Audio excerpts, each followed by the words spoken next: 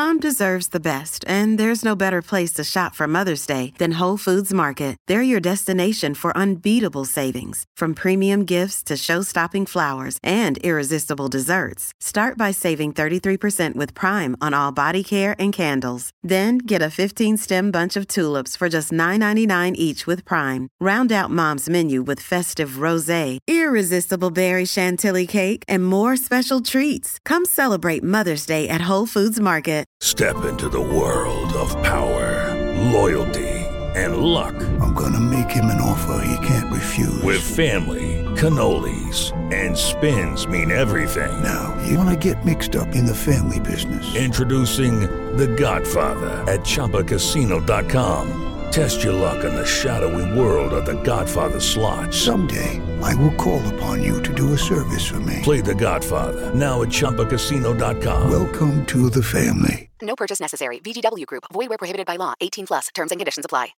Hello, ladies and gentlemen, boys and girls, college football fans across the nation and around the world. This is Tim May with the Tim May Show, and you recognize my co-pilot for this week. He's been on a few times. Pete Nakos from On3.com, intrepid reporter, an expert, in my opinion, on NIL and transfer portal comings and goings. And he's also an expert on something else I want to talk about here in just a second. But Pete Nakos, welcome once again to the Tim May Show, my man. Thanks so much for having me, Tim. And remember, what did I tell you about when you're the co-pilot on this show? You don't touch any of the buttons or grab the wheel unless you're commanded to by yours truly. Just following your lead. I'm just following your lead, Tim. There you go. A trainee pilot, ladies and gentlemen. Now, this guy could fly his own jet fighter at this moment and miss all the clouds. That's one of the great things about flying a jet fighter. You can point at a cloud and go to it. But I digress. Pete, by the way, going to have a really nice conversation with a former Buckeye, former big-time Ohio State wide receiver from 1984 and 85. No, not Chris Carter, but Mike Lanese. He's the guy that made a huge catch against Michigan when it mattered most in 1984. Went on to become a Rhodes Scholar. And then just when you thought he was going into politics or something like that, the young man jumped into the military. We're going to talk about that and a lot of other things, but especially his run-in with Nick Saban, former Alabama coach. Now, I can say that. That's hard to say almost, isn't it, Pete? Yeah, it's weird. It's very weird. But former coach at Alabama, back when he was recruiting Mike Lanese from Mayfield Heights, way back when in the early 1980s for Ohio State, before, Nick Saban got fired by Earl Bruce, ladies and gentlemen. Hard to believe, but it happened. But just his takes and really a cool anecdote about Nick Saban visiting his house one night and having a bad cold and his mom doing something about it. But I digress. So let's get back to my conversation with Pete Nakos here. And the reason we're talking more than anything else is Russ Bjork looks like he's going to be named the next athletic director at The Ohio State University, succeeding Gene Smith, who retires formally. I do believe his last day on the job is June 30th of 2024. But just first up, I'll give you my take, and then you give me your take, and I'll give you my take, Pete, on the hiring of Mr. Bjork from Texas A&M University, formerly of Ole Miss, formerly of Western Kentucky. Those are the three places he's been the athletic director in his really still kind of young career. But just what's your take on the hiring of Mr. Bjork? Yeah, he's from Illinois. Played college football, I think, at the D2 or D3 level. Yeah, I mean, he was at Ole Miss. He took the Texas A&M job. I think in the last 20 months or so, Ross has really done a really good job with NIL fundraising. I guess 30 months or so. A&M. Well, he got it. He and Texas A&M got a shout out from Nick Saban on that. But go ahead now. They did. But yeah, I guess in the last 30 months or so, I think he's played a big role in A&M having one of the more forefront NIL programs, you could say. And then the other thing that Ross Bjork is really well known for is his fundraising ability. And obviously Texas A&M has a really rich donor base, and he's been able to tap into that. Now, obviously, there's a lot to dissect there. He's never really worked in the Big Ten very much. Obviously, what happened at Ole Miss, he was sort of a part of. So yeah, there's a lot to dissect there. I know, Tim, you have some thoughts, and I don't think you envisioned this was going to be the hire to come after Gene Smith. No, when I heard that the final three or four included Pat Chun from Washington State, a former Ohio State senior associate athletic director, basically Gene Smith's right-hand man for a while up until 2012 when he left to become the Florida Atlantic University athletic director. I think he was there for 5.5 years, and then left to become Washington State's athletic director. And we all know the travails that Washington State has been through over the last couple of years with the disintegration of the Pac-12 conference, and just the way he has steered that program and been on several expert committees in NCAA and things like that. And plus, I go way back with Pat Chun. I know what an upstanding, smart fellow he is. How he cut his teeth at Ohio State. How he became an expert at fundraising, along with a lot of other things. Helped Gene Smith make some tough decisions way back when, and then moved on in his career and has been on that upward path. And in my opinion, he was on the stairs leading to this Ohio State job when Gene Smith finally stepped away. And all of a sudden he gets to the landing, and Ross Bjork looks like gets the call. I don't agree with this. I don't agree with this hiring. I mean, we'll see where it goes. I mean, everybody deserves a chance, et cetera. My opinion, the reason I don't agree with this hiring, if in fact it is going to take place, is because I thought Pat Chun was tailor-made for this job from the standpoint of understanding modern college athletics from both ends of the spectrum. But on top of that, having roots in Ohio, having sowed his career in the great state of Ohio, and working at the biggest athletic department in the country, Ohio State, with its myriad sports programs, the importance that is to the fabric of Ohio State and to the fabric of Ohio. I thought he understood that as well, if not better than anybody. To me, this just screams loudly, because I understand it. Pat Chun had great backing from the Board of Trustees, from many members on the Board of Trustees, from former coaches, present coaches on the Ohio State athletic staff, et cetera. Almost any major MVP or VIP you could think of that's concerned with Ohio State athletics, pretty much Pat Chun was getting a ringing letter of endorsement, the way I understood it. To me, this screams of Ted Carter, the new president of Ohio State, stepping out and maybe going his own way. For what reason? It's not clear to me. Every athletic director now has to be involved in fundraising. If you're not involved in that, and become an expert at it, especially like at a place like Washington State, then you don't deserve the job in the first place. And like you said, there's some baggage with Ross Bjork that I guess the firm that first highlighted who Ohio State should go after, or spotlighted who Ohio State should go after, and then when Ted Carter looked over the list, I guess we'll find out sooner or later what jumped out about Ross Bjork that didn't jump out about Pat Chun, except that one guy has had little, if any, involvement with Ohio State University over the last 30 years. That would be Bjork. And one guy cut his teeth at Ohio State. And I'm a Pat Chun guy. I thought Pat Chun was a shoe-in for this. I thought this was almost a situation to where they did a search, but they come back to Pat Chun, who was several years ago became the first Asian American to be named an athletic director at a Power 5 conference school. Other than that, I really have no opinion. I guess the one, like the couple notes I'll add is obviously not a name, as someone pointed out today on social media, not a name I had on the bingo card for the Ohio State job. At the same time, though, if you go, you're talking about who? Ross Bjork or Ross Bjork? Yeah, Ross Bjork. And then the other thing too that's probably worth mentioning is, with the way college football is set up and these new television contracts and college football playoff expansion, like the Big Ten and SEC are like further away than everyone else in terms of the amount of money they have, the TV deals, the amount of talent in their conferences. So I guess if you look through that lens, this Texas A&M athletic director definitely has the most experience in trying to operate that big of an athletic department. And that's not a shot at Pat Chun, but obviously we all know what's going on the West Coast, the Pac-12 kind of ceasing to exist after this year.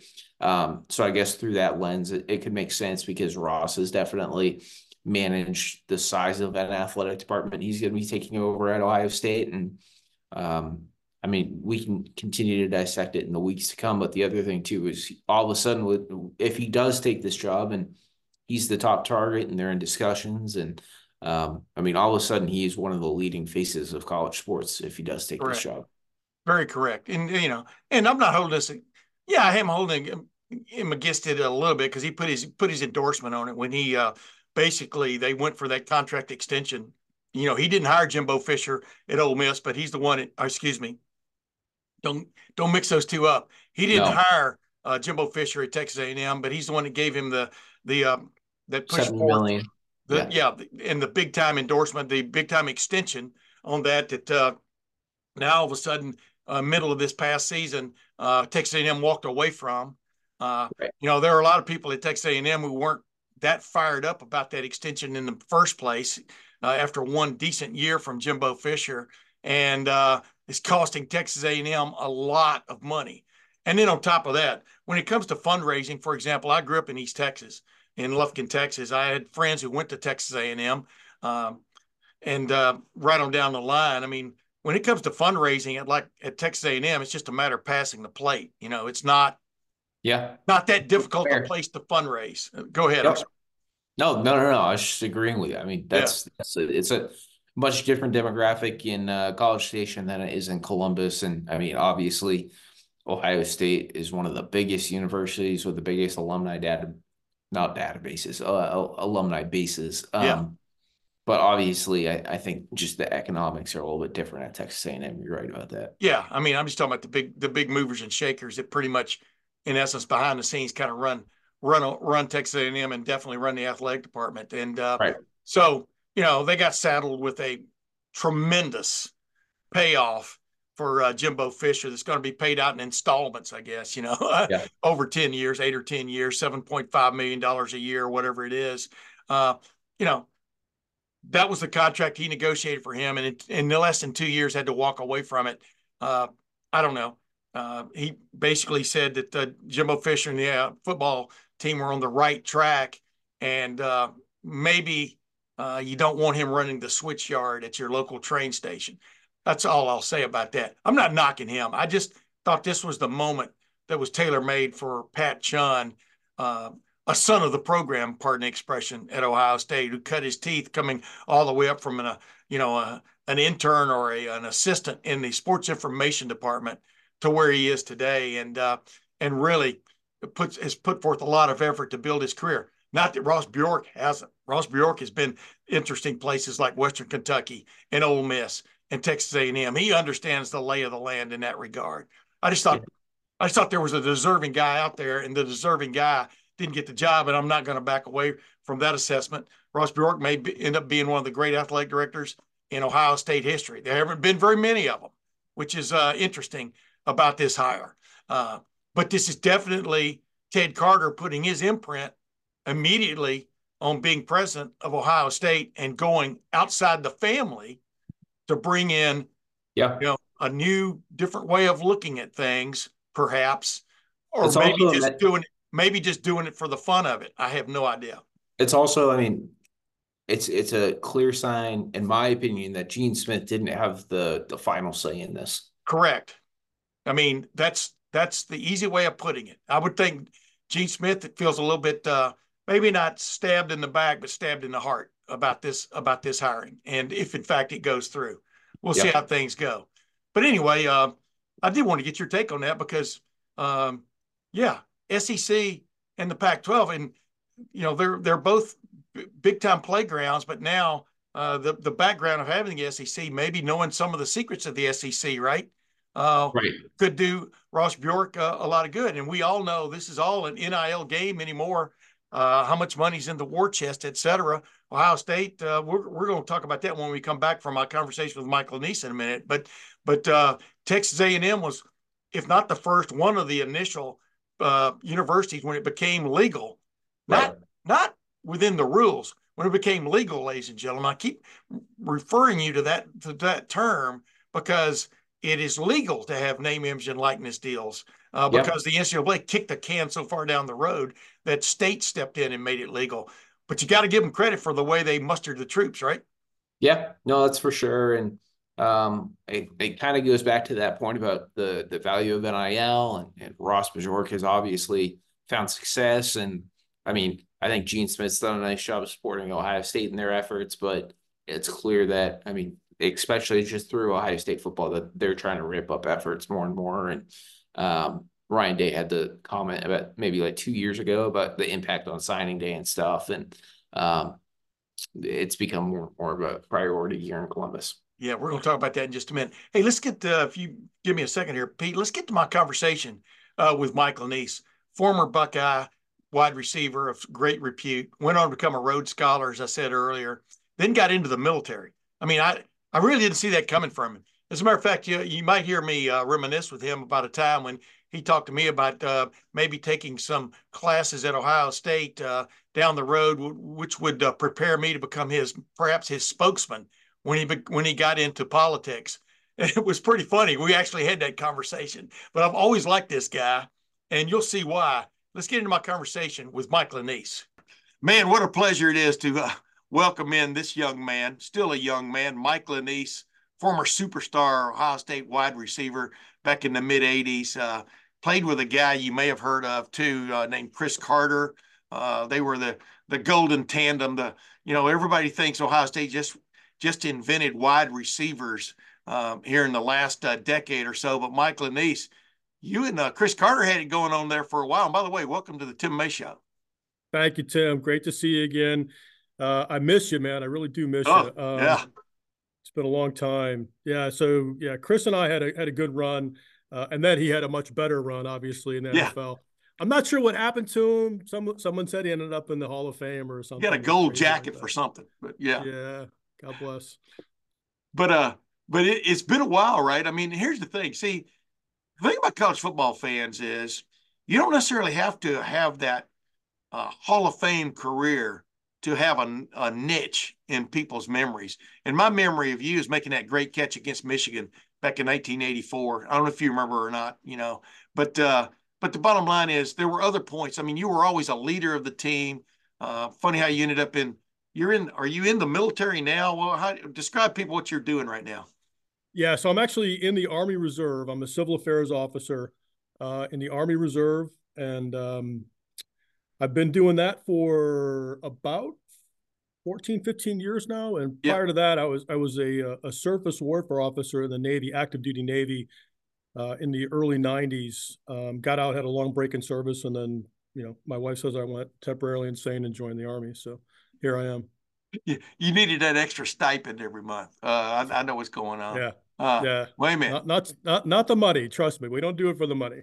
Dude, surface warfare? Are you kidding me? Would you be over there right now scheming up something over in the around Yemen? Yeah, that was my my role. But my ship was actually home ported in a place called Subic Bay in the Philippines. So we would be more focused on what is now called the Indo-PACOM theater. So South China Sea, that was our stomping grounds. And we got a chance to get around a little bit, saw a lot of Southeast Asia. Unfortunately, yeah, there are lots of things going on right now. My son is actually in the Navy. Oh, no. Yeah, and he's a West Coast sailor as well. And my daughter is in the Marine Corps. So I mean, we're as parents, we're obviously concerned about global events as they are developing. Yeah, I was going to say, man, Subic Bay. I mean, that's got to be. I mean, whatever with what's going on with China and Taiwan, and oh my goodness, I don't know how you sleep at night. Do you sleep at night? Yeah, I mean, it's tough when it's one thing for me. Yeah. To get into the mix, it's entirely different, for my kids, and my wife is prior service as well. Yeah. So we understand that life, we understand that world. When you're young, you don't get it. I mean, you don't really understand the enormity of what you're getting into and the potential circumstances in which you might find yourself. Yeah, I was going to say, this is kind of like a game of, was it Pong? What was it where you go around smashing the little frogs when they pop their heads up? I mean, that's what global affairs are now. I mean, it's crazy. Well, good for you and good for your family. Ladies and gentlemen, I got to know this guy pretty well. As often as I could ever talk to him when I first started covering Ohio State in 1984, I talked to Mike Lanese because he was always smart. He always gave great answers. Matter of fact, you don't remember this, but Ralph Moshenko missed a field goal attempt on the last play of the game at Michigan State back in 1984. And my lead in my story the next day was when it came to that, it wasn't so much Ohio State dodged a bullet as the bullet dodged them, you know. And but I remember you saying after that game, when y'all end up winning the Big Ten and going to the Rose Bowl, nobody's going to remember how close this game was. Just going to remember we won the game, right? And I don't know if you remember, but I remember that like it happened 5 minutes ago. I think it was in that stupid steam boiler room that was the interview room there in the old setup for Michigan Spartan Stadium. But Mike, even back then, all that mattered was winning, right? And as I pointed out to people, that team in '84 will go down in history as the only team that won the Big Ten outright before the playoff era started, you know, with 2 losses in the league and still won it outright. I mean, on many ways, that was a snake bit team and a chosen team at the same time, wasn't it? Yeah, I mean, and you got to bear with me. You know, I got hit in the head a lot as a kid, so I don't remember a lot of the things that you probably remember. Yeah. But you know, you had I do a lot remember, of moments. Yeah, go ahead. I do remember that team, and you know, I don't know the exact number, but I think like at least 80% of our starting offense and a big chunk of our starting defense ended up playing in the NFL for a long time. Yeah. You know, guys like Laudermilk, Lachey, Keith, Spielman, you know, William White, all those guys. Yeah. You know, they all ended up playing. Tom Zach. I mean, Tom Zach played for 15 years. Yeah, 40. Yeah. Same like every time I saw him, he was with a different team. But yeah, getting paid. And he's, you know, he got that pension going. So, you know, we had incredible talent. And you said, like we were snake bit a couple of times. And, you know, that's probably the most of my, looking back at my athletic career as short as it was, you know, that's the thing that bothers me the most, that we didn't end up winning the national championship, because that was a national championship team in terms of talent. Yeah, yeah. In '85, the '85 team just got snake bit. Y'all had everybody coming back, so many guys coming back, and then Keith breaks a bone in his foot, you know, before the season opened. That was back when the season started in the middle of September, by the way.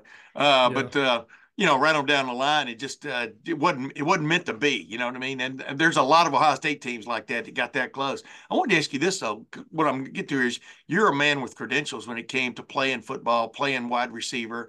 Are you amazed to a certain extent by what Ohio State has going on in that realm?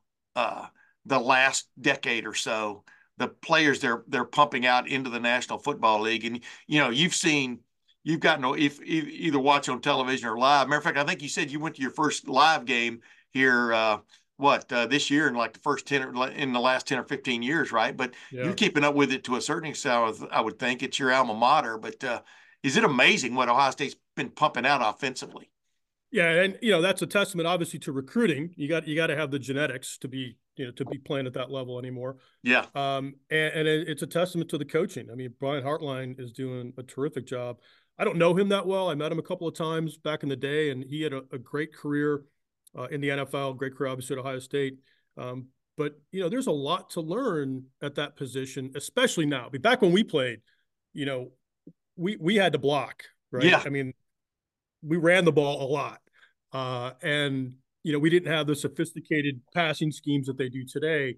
And so we had to kind of split our time a little bit. What these guys do, I mean, it's a full-time. I mean, look at my situation. I came in as a running back, right? I was a tailback out of Mayfield, Ohio. I'll give Mayfield a plug, all my homeboys and girls back there. Named after me, Mayfield. Go ahead. Yeah. And you know, I wanted to play tailback in college, and obviously I was delusional because I was 185 pounds.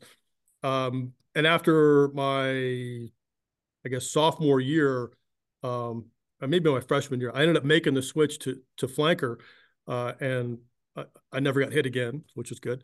But you know, the things that they're doing today are so much more sophisticated and complex than the things we were doing back then. I mean, ultimately, it's all about running good routes and catching the football. But the schemes that they have are so much more complicated. I mean, I was telling somebody the other day, I mean, if I played today, I'd probably be playing in the slot in a spread, right? And yeah, I'd be catching 150 balls a year Yeah. in the slot, and especially with a guy like Chris taking up all the oxygen on the other side of the field, would leave that middle open, and I would just be in like I would be a hog heaven. I mean, there'd be a perfect situation for me. Yeah. Not to mention the NIL money, but Yes. that would be nice as well. Yeah, you look at it now, man. You look back at that team in '84, and like you talked about, y'all were talent laden, is the term I like to use. Star laden. Just think what kind of NIL stuff would have been going on. I mean, could have been going on, might have already been going on, but I mean, legally going on. I'm just joking with you to a Yeah, certain no, extent. But I mean, it's crazy, isn't it? I mean, go ahead. You can't relive the past, but no, you wow. can't. And to our credit, and it's not 100% certain, but we were a clean football program, and Yeah. I don't care what anybody says. I mean, Yeah. there might have been individual instances, minor infractions here and there, but overall, we were a very clean football program. And it was just different back then. There wasn't so much money washing around the program. The coaches weren't paid that much money. The athletic directors weren't paid that much. The trainers weren't paid very much money. No Yeah. one made a lot of money doing this thing. You didn't have seat licenses. You didn't have autographs going for sale for thousands of dollars. None of that stuff existed. Yeah. It was about as pure as you can get up until the 90s to real amateur athletics. And then in the 90s, I always kind of use that era in the mid 90s where they initiated seat licenses in collegiate football for the first time, right? Yeah. I think seat licenses, it might not have been the cause of what we see today, but it was certainly an indicator of where we were headed. Yeah. And now, once coaches started to sign $1 million contracts, things got very different. And there was a point at which everyone was getting paid. Everybody was getting paid. The head coach, the assistant coaches, the trainers, the strength coaches were getting paid a bunch of money. Yeah. The athletic directors were getting paid a ton of money. Everyone was getting paid except for the kids. Yeah. And that was a scandal. I mean, the shame is always and forever going to be on the NCAA side, with regard to what I would call basic issues of fairness and compassion, right? There were kids that were struggling. And, I came from the east side of Cleveland, a place called Mayfield, a normal suburban environment. But, when I got to college, I started to see that kids came from very, very different environments compared to what I came from.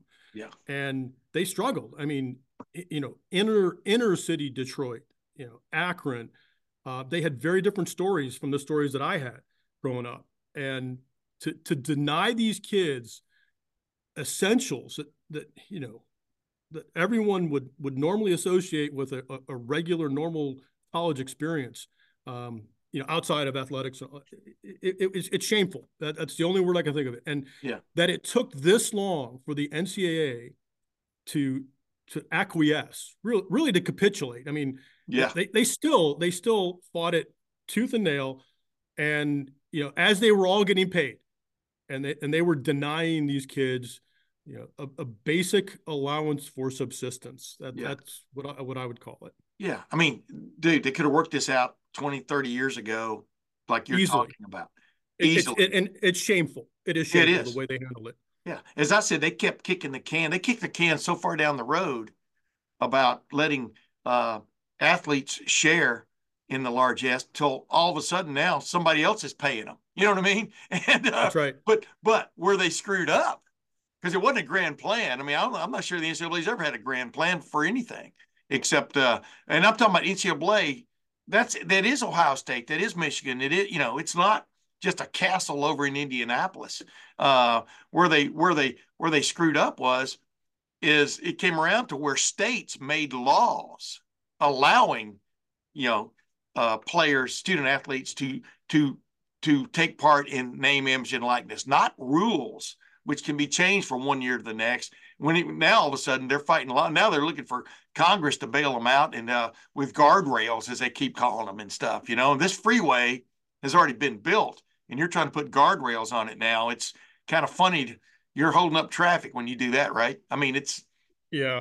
And now they're getting after this transfer portal thing. It's the best thing that ever happened to these kids. yeah, When you say that coaches can't transfer, then okay, if no one can transfer, that's fine, right? yes, But as long as you're letting coaches transfer, as long as you're letting trainers and athletic directors transfer, then you got to let these kids transfer.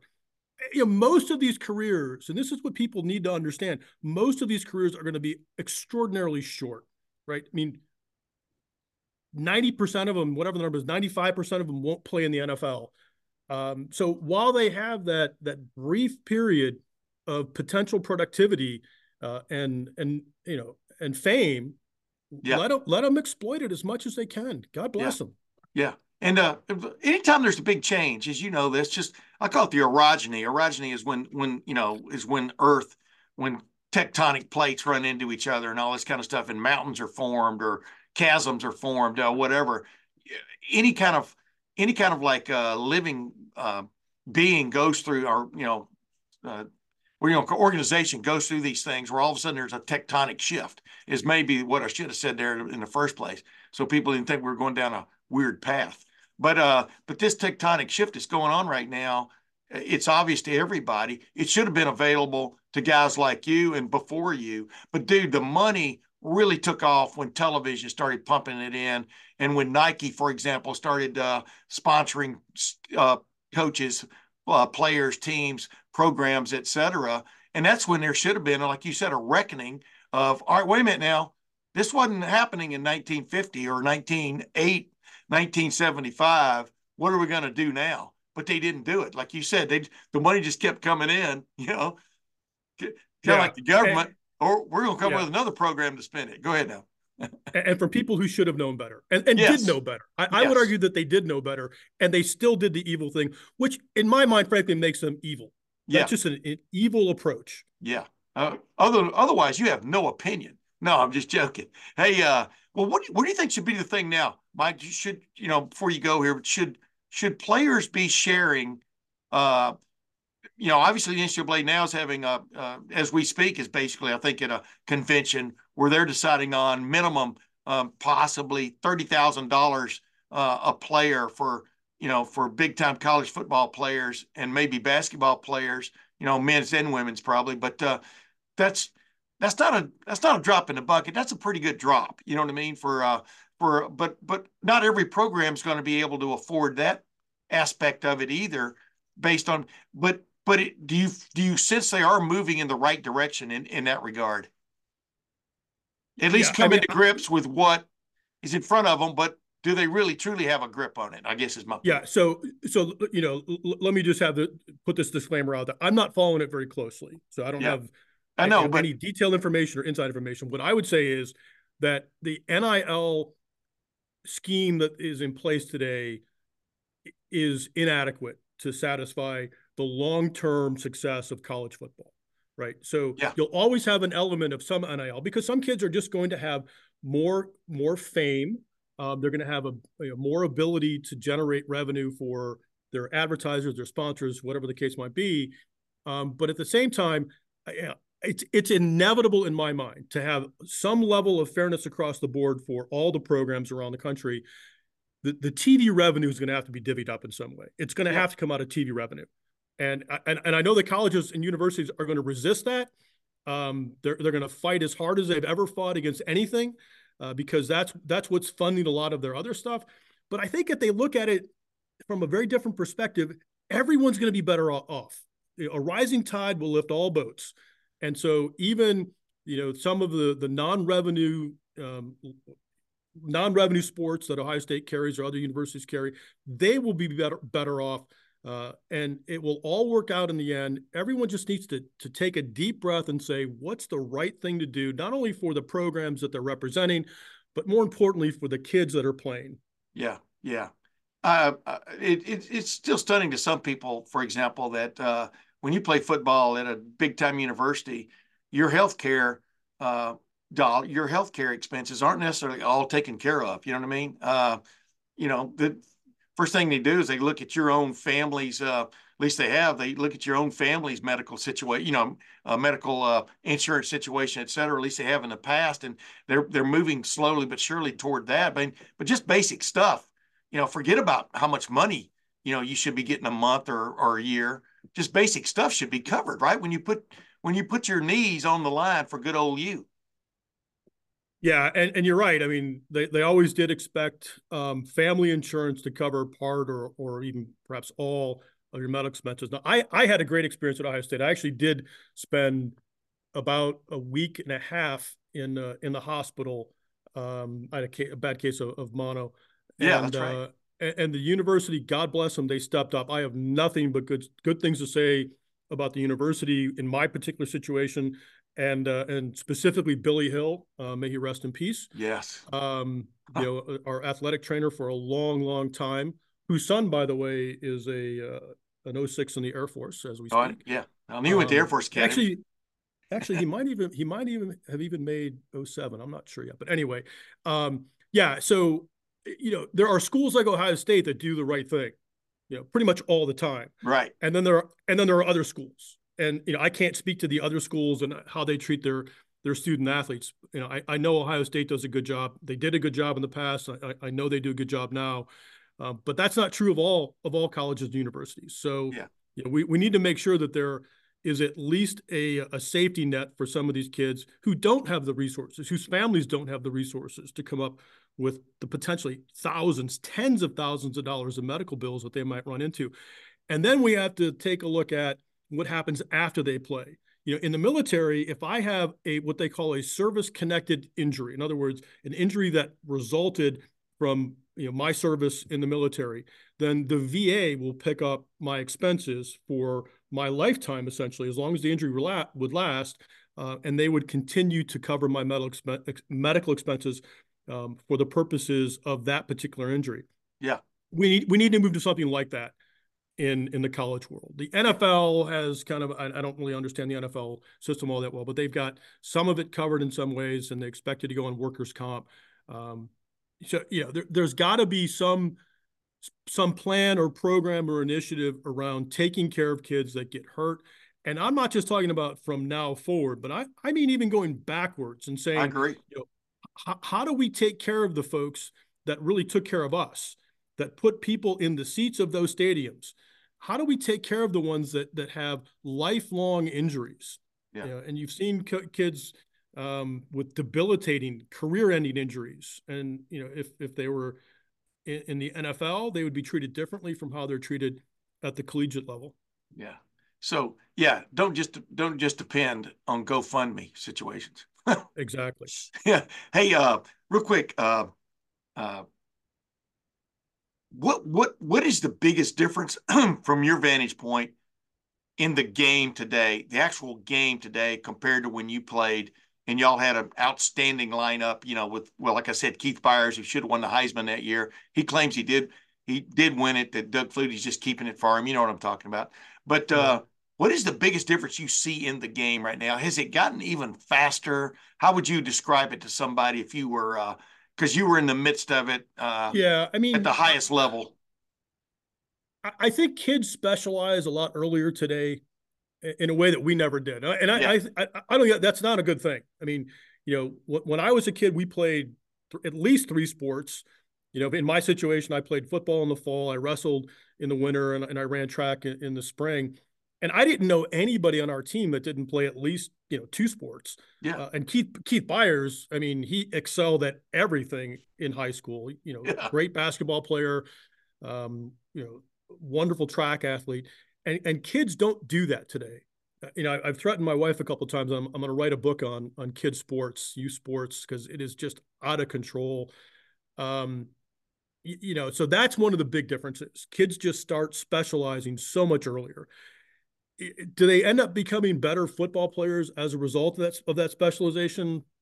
I don't know. Whatever they gain in the specialization, they lose in overall athleticism, and not just the physical attributes of athleticism, but the overall mental aspects. For example, I was a wrestler. I was a very, very mediocre wrestler in high school. I love wrestling, though, because it taught me so much about individual competition. When you wrestle, it's just you and your opponent out of the mat. Yeah. And it's it's not tactics, a team sport. right? Yeah. It's tactics. And it's about, your character at the end of the day. Yeah. What kind of person are you? Are you going to throw in the towel, or are you going to fight? Even if you lose, are you going to fight? And I think when kids specialize in one sport, whether it be football, basketball, baseball, whatever, I think they lose that cross sport competitiveness, and then there's all the physical stuff that I don't really understand all that much, that the trainers could tell you. But being able to move among different sports, especially at a young age, is so important for their physical and emotional and intellectual well-being, and we just don't do it anymore. So that's the biggest change, I think. Yeah, and you can learn all kinds of things, from playing different sports that help you in the other sports, like you're talking about. Exactly. Just like I brought up the tactics. I mean, wrestling's all about tactics, because you go in with a strategy, but then the other guy has one too, right? As the old saying goes, you go in with a strategy against Mike Tyson, but as soon as he hits you in the face, well, now what are you going to do, right? Yeah, and exactly. Buster Douglas figured that out. But the bottom line is, I mean, there are all kinds of merits for all that. Plus, you don't just end up straining, and this is a euphemism, straining one muscle all the time. You're, you know what I mean? You're using different things for different sports, et cetera. I wanted to ask you this. Has nothing to do with that. What was the greatest benefit you got from being a Rhodes Scholar? I'm not, I'm trying to keep this short because you're under deadline, but I mean, that was back in the day. Here was Michael Lanese, a star football player, and you were a star football player. You can take a bow, but bam, all of a sudden you're going to England as a Rhodes Scholar, which showed you there was more to it than just the football aspect of things. I think in the last several years, what's been forgotten is anything to do with academics. We don't even bring that up anymore. You know what I mean? When we're talking about players and stuff, unless they do something really extraordinary. But what is, number one, I mean, how'd you become a Rhodes Scholar, and what was the greatest benefit you got from that? Yeah. So, again, I have to look at Ohio State. I mean, I had such a great experience at Ohio State. Yeah. And not just in the football program, but in the academic world as well. And, maybe because there were some advantages to being in the football program, I got introduced. That's probably the biggest advantage. Yeah. The introductions and the networking and the connections I was able to make throughout the rest of the university. So one of the guys I got introduced to relatively early, and thank God I did, was a guy called Wick Murray, Professor Williamson Murray, in the military history department. And he really turned me on to living a life that was a little bit different from what I experienced in the past. An intellectual life, a life of books and ideas. And that was something that really changed my orientation going forward. And then Herb Asher stepped in, and David Front stepped in, and I was exposed to things that I'd never seen before, and ways of thinking that I hadn't ever considered before. And so that was the start. And then going to England. I'm not a huge fan of England, the country. I love the people, the country. I'm not a big fan of miserable weather, and that's what you get. Kind of like we're having today. Go ahead. Yeah, that's what you get in England. But and the food isn't so good either. But I was surrounded by people who were elite in what they were doing. And I was just happy to be there. I was meeting folks, and my close circle of friends were from around the world, and I'm still friends with many of them today. In fact, I just had a conversation with somebody who's a Japanese diplomat, and we're still very close to this day. Wow. I met at Oxford. So, it was an experience that it was, able to shape who I was to become at an intellectual level. And I will be forever grateful for that opportunity. Yeah. I mean, you met people from around the world, but who were like-minded, right? I mean, from the standpoint of curious, wanting to know, it's, I mean, yeah. And let me just put a fine point on that. They were like-minded in the sense that everyone was considering the world of ideas. Yes. But they were not all the same, and we thought differently. And that was another huge advantage to being in that environment, to understanding that someone else thought differently than I did, or my close circle of friends did. and understanding those differences, not only at the surface level, but understanding how they arrived at those ideas and Yeah. decisions. Yeah. That's what I meant by like-minded. Like-minded, I mean, doesn't mean you all, we're sitting here at a pep rally and we're, oh, man, I'm not, because you got to go. I don't want to go down that rabbit hole, but we're in a world with a lot of rabbit holes. Hey, Mike, let's think. Why the military? I mean, I've never, you and I haven't talked in a while, but what was it specifically about the military that intrigued you? Because man, I had you pegged. Remember, you even told me, man, make sure I got some kind of back or some kind of like education on basically being a PR guy, because you and I talked about one time me even being your spokesman. I don't know if you don't even remember that, but when you ran for governor or something like that, and because I really enjoyed my conversations with you back then. I mean, you don't remember any of that because of all the hits you took in football, I'm sure, but I'm glad it never got to that, because I'd have been a poor spokesman. I would have gotten you in more hot water than gotten you out of the bathtub, if you know what I'm saying. But why did you, what was it about the military? Was it because you could make a difference, you felt? I mean, you know what I mean? What was the intrigue? Yeah, I mean, not to get too deep into it, but it's something that everyone who serves in the military has to come to by him or herself, and it's just a level of service to something much bigger than yourself. Yeah. It's the way in which I can contribute.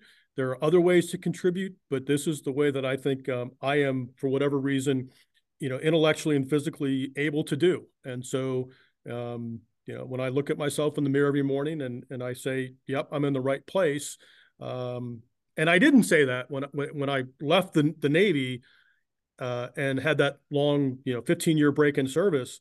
I would wake up in the morning and say, you know what? I'm not sure I'm where I'm supposed to be.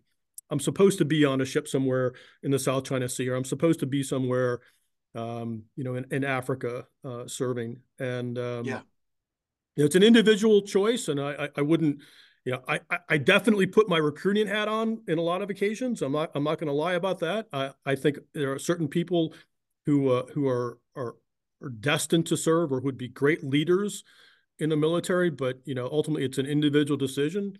And let's face it, the older I get, and like I said, when I was a kid, I didn't really appreciate all of the things that could go wrong. But now that I'm older, I'm a little wiser, I think. And I think for some people it still makes a lot of sense, and you have to look internally. You have to look at your individual circumstance and who you are as a person, and decide whether that's a life that you want to lead. Yeah. Well, man, I give it up to you, because I just think people in the service are just in some respects underappreciated, sometimes underestimated, and should have more of a say in the way some things go down until we, instead of us getting to a volatility point, to where you have to act. You understand what I'm saying? Because I think the people who've been in the service know better than anybody else of what it means to what happens when you have to act, right? I mean, it is no turning back. It's not win at all costs, but win is what you're all about. And I know I'm stammering here because there are so many hot spots in the world right now as we speak. It's crazy kind of what we're on the verge of, maybe, unless cooler heads prevail, right? Yeah, I mean, I'm not going to get into any of that. All I'll say is that service is a privilege, and it's something that that I think is right for me, and everyone has to kind of look at the mirror and see whether it's right for them. Yeah, there you go. He, ladies and gentlemen, he's in the military, so he can't really make a comment, is what he was trying to say there. Mike Lanese, I'm your spokesman. And I want to say you're one of the great guys I ever ran into. And we're going to do this again on one of these days. We're going to be more specific about a few more things, more specific about the Pacific. Hey, Tim, I want to say one thing about Nick Saban. So yeah. Oh, yeah. Well, that's the reason I called you in the first place, because I saw the letter. Go ahead. Yeah. So I put a letter on the internet. So my mom literally saved every recruiting letter, every poster, whatever I got during that crazy period of recruiting, which again is something that's totally different today. The recruiting process is insane. Wait, in other words, you didn't demand $5,000 just to come make an official visit? Go ahead now. Yeah. That's what's going on, baby. God bless them if they can get the $5,000. But Yeah. so when Nick said, just a quick story, when Nick Saban came to my house, he was sick as a dog. He had the flu or something, and my mom, being a kind of a traditional Italian American mom, um, made him lie down on the couch. And she whipped up her homemade soup and wouldn't let him leave until he was feeling better and well enough to drive back to Columbus. Uh, and I saw him years later and introduced myself again. He said, "Yeah, I remember. How's your mom doing?" She really hooked him up. But it was a great experience. And I don't know Nick that well. I know him to say hello, but you got to put him up there as potentially the greatest college football coach ever. Yeah. And as many of the great college football coaches do, that he's got some Ohio State DNA in him. So. Yeah, absolutely. And by the way, he got fired from Ohio State, I think during because you were a freshman in 82. 82. So he got fired during my recruiting period. So correct. So what did you think about that? I didn't know what to think. All of a sudden I got a call, and this might have been a few weeks before the signing date, when the signing date mattered. Yeah. And I got a call from a guy called Randy Hart. Yeah. Defensive line. Yeah, and Randy said, "Hey, I'm your new recruiter." And I said, "What happened to Coach Saban?" He said, "Well, you don't need to worry about that." And for me, it was more about obviously the institution of Ohio State, and people who knew me back then knew that I was headed towards Michigan. I mean, I was all but committed to go to Michigan, and just because of guys like Nick Saban, Randy Hart, Earl Bruce, God bless him. Because of those guys, I ended up making the right decision. And I'm not saying that people who go to Michigan, make the wrong decision. I think it's, there are better life choices to make than to go to Michigan. But if you do, God bless you. Good luck. It was like you and Spillman. Spillman was right there with Michigan too. You know what I mean? And then he ends up going to Ohio State, and of course Michigan stinks, right? But I mean, that is. I mean, you're seeing it right now. That decision can be so life changing in so many ways. Did you realize that even back then as a 17, 18-year-old did you ever think past how am I going to compete as a running back at Ohio State? Did you ever think past, 5 years from now, 10 years from now, what this decision will mean for me other than football? Yeah, I mean, part of being 17 is that you are incapable of making those kinds of decisions like that. Yeah. So, no one knows. And despite what you hear from people, despite all the best advice you get, some people still go to Michigan. So yeah. Go figure. And back then, schools were stockpiling players and stuff. And like you said, the transfer portal is one of the great things that's ever happened, because guys do make mistakes, or guys do kind of get sold a bill of goods, and all of a sudden they get there in the line. Yeah, I mean, I'll just tell you one quick story. So when I came in as a freshman, we didn't have ESPN, we didn't have all that 24-hour sports. I had no idea who else they recruited to go to Ohio State my freshman year, and so I was an all-state tailback, but there were like 5 or 6 all-state tailbacks coming in to Ohio State that freshman year, including a guy called Keith Byers. And my right hand to God, I swear to God, I met Keith at the freshman camps. We used to have a freshman camp, about a week earlier, a couple of days earlier than the rest of the folks came in. Yeah. And I met this guy, and I said, "So what position do you play?" And he said, "I play tailback." I looked at him and I said, "Oh my God, I made a bad decision." So, but it all worked out, and things. As things tend to do, they work out. And when he asked you what position did you play, did you say scat back? I didn't know what to think at that point. I'd never seen a guy that big that fast before, ever. Yeah. Hey, one last thing. If you could make a recommendation right now about college athletics, about the transfer portal, NIL tie-in, which you knew was going to happen. Southern schools were waiting for this. This was their Independence Day when this all came down a couple of years ago and stuff, of being able to tie this with that. Oh my goodness, what you got, right? And what just like you said, you don't pay attention to this every day, every minute. But what is one thing you would change about things right now if you could, if you had that magic wand? I'd like to ask guys like you that question who went through it in the good old days and have paid attention to a certain extent. But what would you change right now that could bring some, I don't know, order to the chaos to a certain extent? I mean, chaos is good because a Yeah, lot of I was times going to say, chaos, good things come out of chaos. Go ahead. I don't find the current situation, as chaotic as it is, I don't find it to be problematic. In fact, I think it's kind of exciting, right? Yeah. I mean, now you only have the single recruiting period where you're looking at college seniors and maybe or high school seniors and high school juniors or whatever. You've got the full range of folks that might have a difficult situation at their current university. They might want to transfer. It just makes things so much more interesting and exciting. So for college football overall, I know there are lots of folks wringing their hands about the state of the game and where it's going, but for right now, things are pretty cool. I mean, let's find out where this leads. Ultimately, there has to be some kind of tie back to the university, right? You have to be student athletes at some level. You have to have a university attachment to the world of college sports. And by the way, it's different.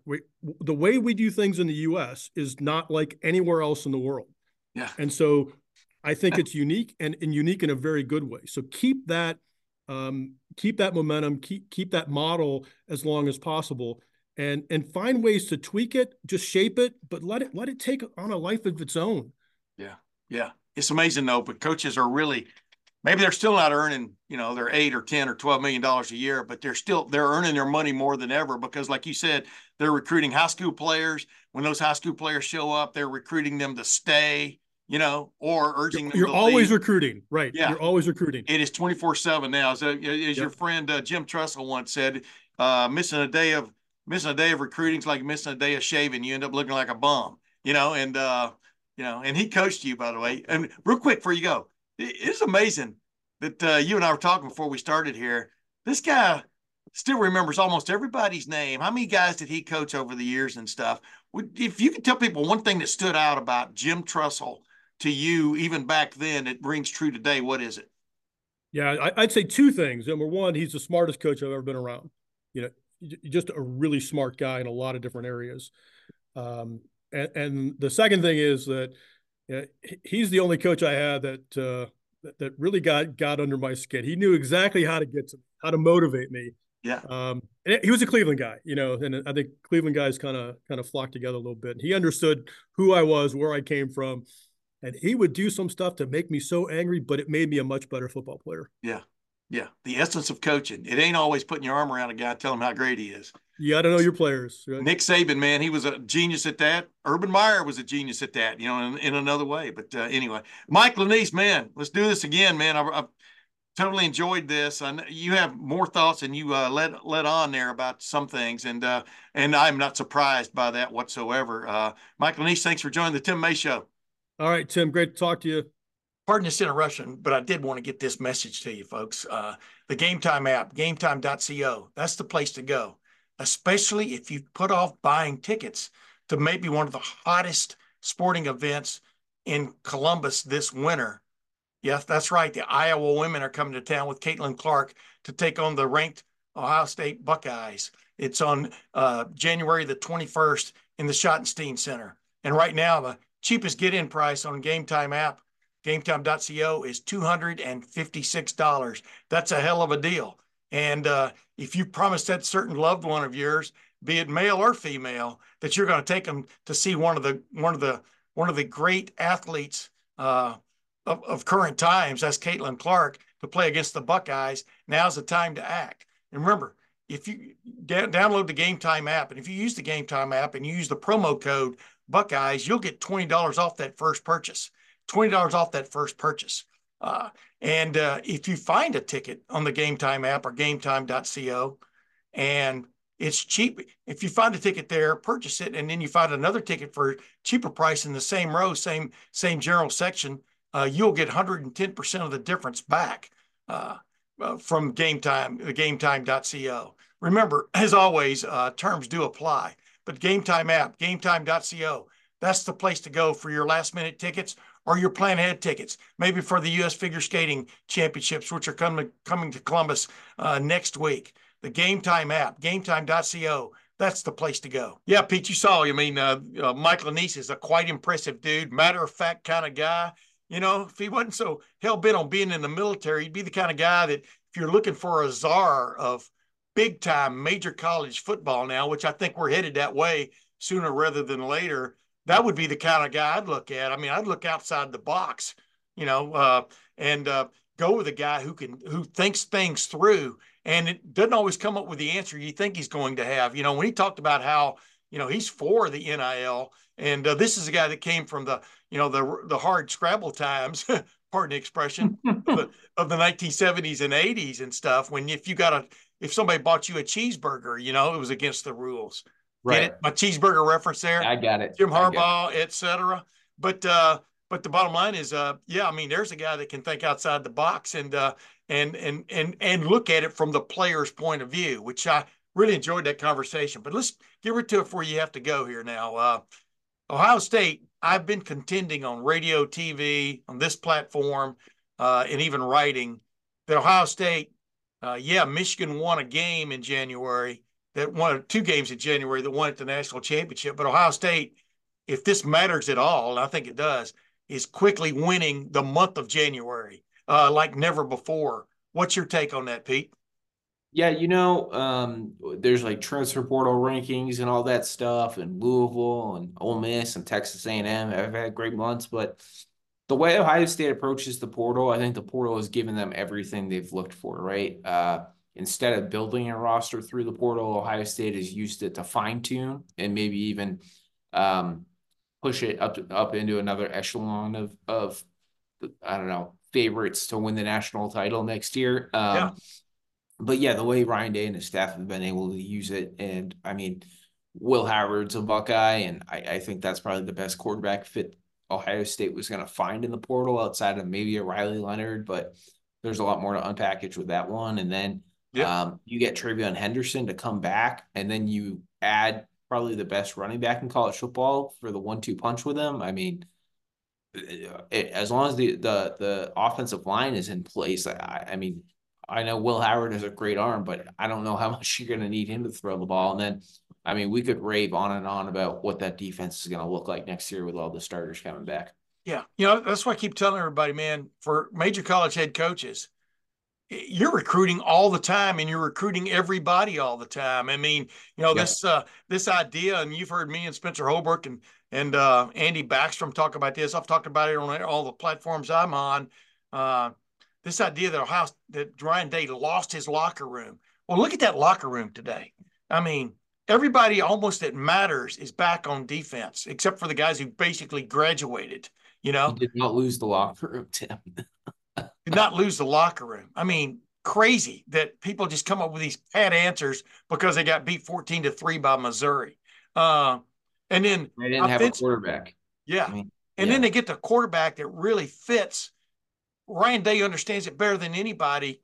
You got to have a guy that not only can run, but will run, right? Yep. They got that in Will Howard. I mean, bless his heart, Cal McCord, I wish him all the best. But golly, you got to have a guy that will go, man. And because it just opens everything else up. I mean, even C.J. Stroud finally saw the light about that. Maybe a little bit too late, but he definitely saw it against Georgia.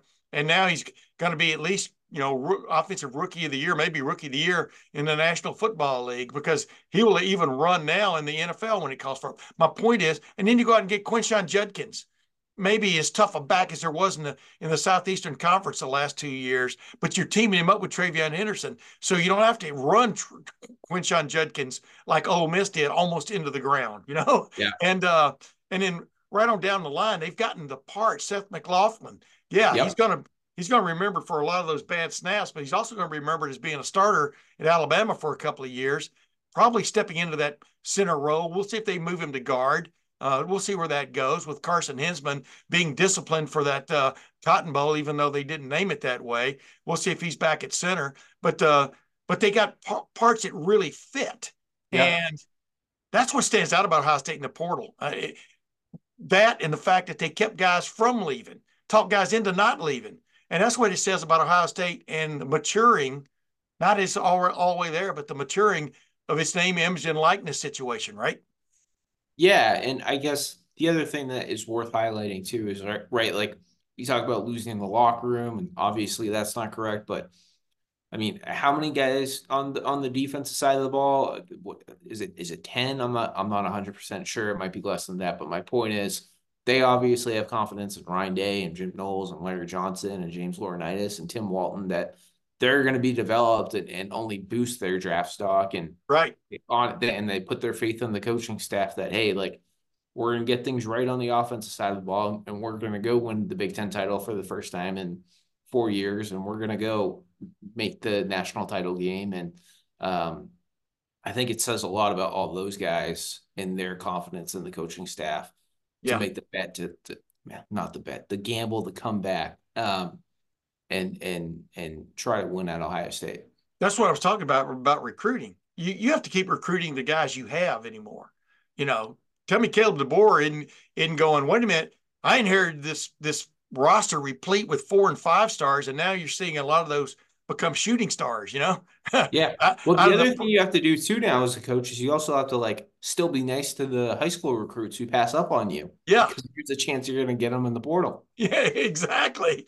Yeah. You never know who you're going to get coming or going, you know? And Yep. that to me is the most incredible part about being a major college head coach anymore. It's like crazy. Let me ask you this from your vantage point. How much did the NIL situation at Ohio State, as I call it, a maturing situation at Ohio State, how much did it help keep some of these guys from going to the National Football League? I think all these guys are hell bent on coming back and winning a Big Ten title and beating Michigan and going to the college football playoff and possibly winning it. That's definitely driving the main driving force. But how much did the NIL situation at Ohio State help in that regard from your vantage point? I think in the last like 6 to 12 months or so, I think Ohio State's always had a strong NIL operation, but with some new collectives and things like that, I think they've really vaulted into the like tier one of NIL organization, collectives, programs, however you want to call it. Yeah. So yeah, I'm sure that knowing that there is going to be strong financial packages like there are all across the country, that if they made the decision to return to school, that they were obviously going to be taken care of and sign a strong NIL deal. And that's what all the top programs are doing now too. People love to yell about pay for play and inducements and things like that. And the NCAA just came down with its first violation about NIL last week. Everyone's doing it. I had a source tell me last week, like, we're not going to stop doing it because everyone else is doing it, and we just can't fall behind. Yeah.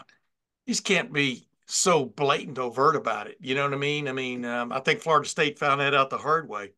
Yeah. And their offensive coordinator, can't remember who the guy, Alex Atkins. Alex Atkins. Yeah. Wow. Yeah. Just see, we will get you for speeding, but they can only get one car at a time, while everybody else is going 90. You went 92. Uh-oh. You got pulled over. That's life. Hey, one last quickie. Did the fact they got Will Howard, was that Ohio State, when you looked at it from an NIL standpoint, what is just your guess on from a NIL package deal that Will Howard could enjoy going into this season? What do you think that's worth to him? What have you guys at On3 come up with? I haven't checked their evaluation recently, and I don't have an exact number for Will Howard, but what I can tell you, Tim, is the Nebraska head coach, Matt Rule, made the statement in late November that an elite transfer quarterback costs between $1 and $1.5 million, $2 million. And I think that's probably right on the dart. That's what Cam Ward's going to get at Miami. That's what Riley Leonard's going to get at Notre Dame. And I'd have to imagine that's what Ohio State will pay Will Howard. Yeah. And who knows what kind of endorsements he'll pick up as the season goes on if things go the way a lot of people think this Ohio State offense can go. Last question for you. Remember last time I had you on, I was talking about the chaos aspect of everything that's going on now. Is it only going to get more stirred up? From your vantage point, what do you see in the next couple of years? Is anything, because I always said you had to give this 2 years just to see how the lay of the land was, right? See how choppy the seas would get. But what do you see? Well, right. I mean, a lot's changed since we last talked, right? Charlie Baker released a memo outlining like a new subdivision of sports where schools would pay athletes. The NCAA is going to try to move that forward. I continue to see revenue sharing being a thing. I continue to think that the college football playoff should break off and form their own league for college football. But I don't think a lot's going to change in the short term, right? Like if you thought this transfer portal window was crazy with NIL and stuff, like I'm hearing crazy things about what the spring's going to be like for that 2-week window, because schools are going to take the next, I don't know, like 4 months to think about, man, I really need an offensive tackle. And they're going to have time to call their donor and say, hey, I need like $500,000 or something. Like I expect the spring to be pure chaos because it's only 2 weeks. Yeah. Well, can he endorse ABC root beer? If he can, maybe we got a deal for him. You know what I mean? There we go. Ladies and gentlemen, Pete Nakos, who's become a star in this business. I knew you back when I bought you dinner one night over in Indianapolis. Do you remember that, Pete? I do remember that well, Tim. And boy, you have come a long way from that dinner. Mexican dinner. I appreciate that. You're welcome though, man. Anytime. Muy bueno, mi amigo. But ladies and gentlemen, that's Pete Nakos. I enjoyed Mike Lanese joining me for the first time ever on the Tim May Show. He's a fellow I had a great relationship with when he was a player at Ohio State, and now you know why. And boy, who knows what the next week's going to bring in college football. But until next week, we'll see you then. Thanks so much, Tim. Step into the world of power, loyalty, and luck. I'm gonna make him an offer he can't refuse. With family, cannolis, and spins mean everything. Now, you wanna get mixed up in the family business. Introducing The Godfather at ChumbaCasino.com. Test your luck in the shadowy world of The Godfather slot. Someday, I will call upon you to do a service for me. Play The Godfather now at ChumbaCasino.com. Welcome to the family. No purchase necessary. VGW Group. Void where prohibited by law. 18+. Terms and conditions apply.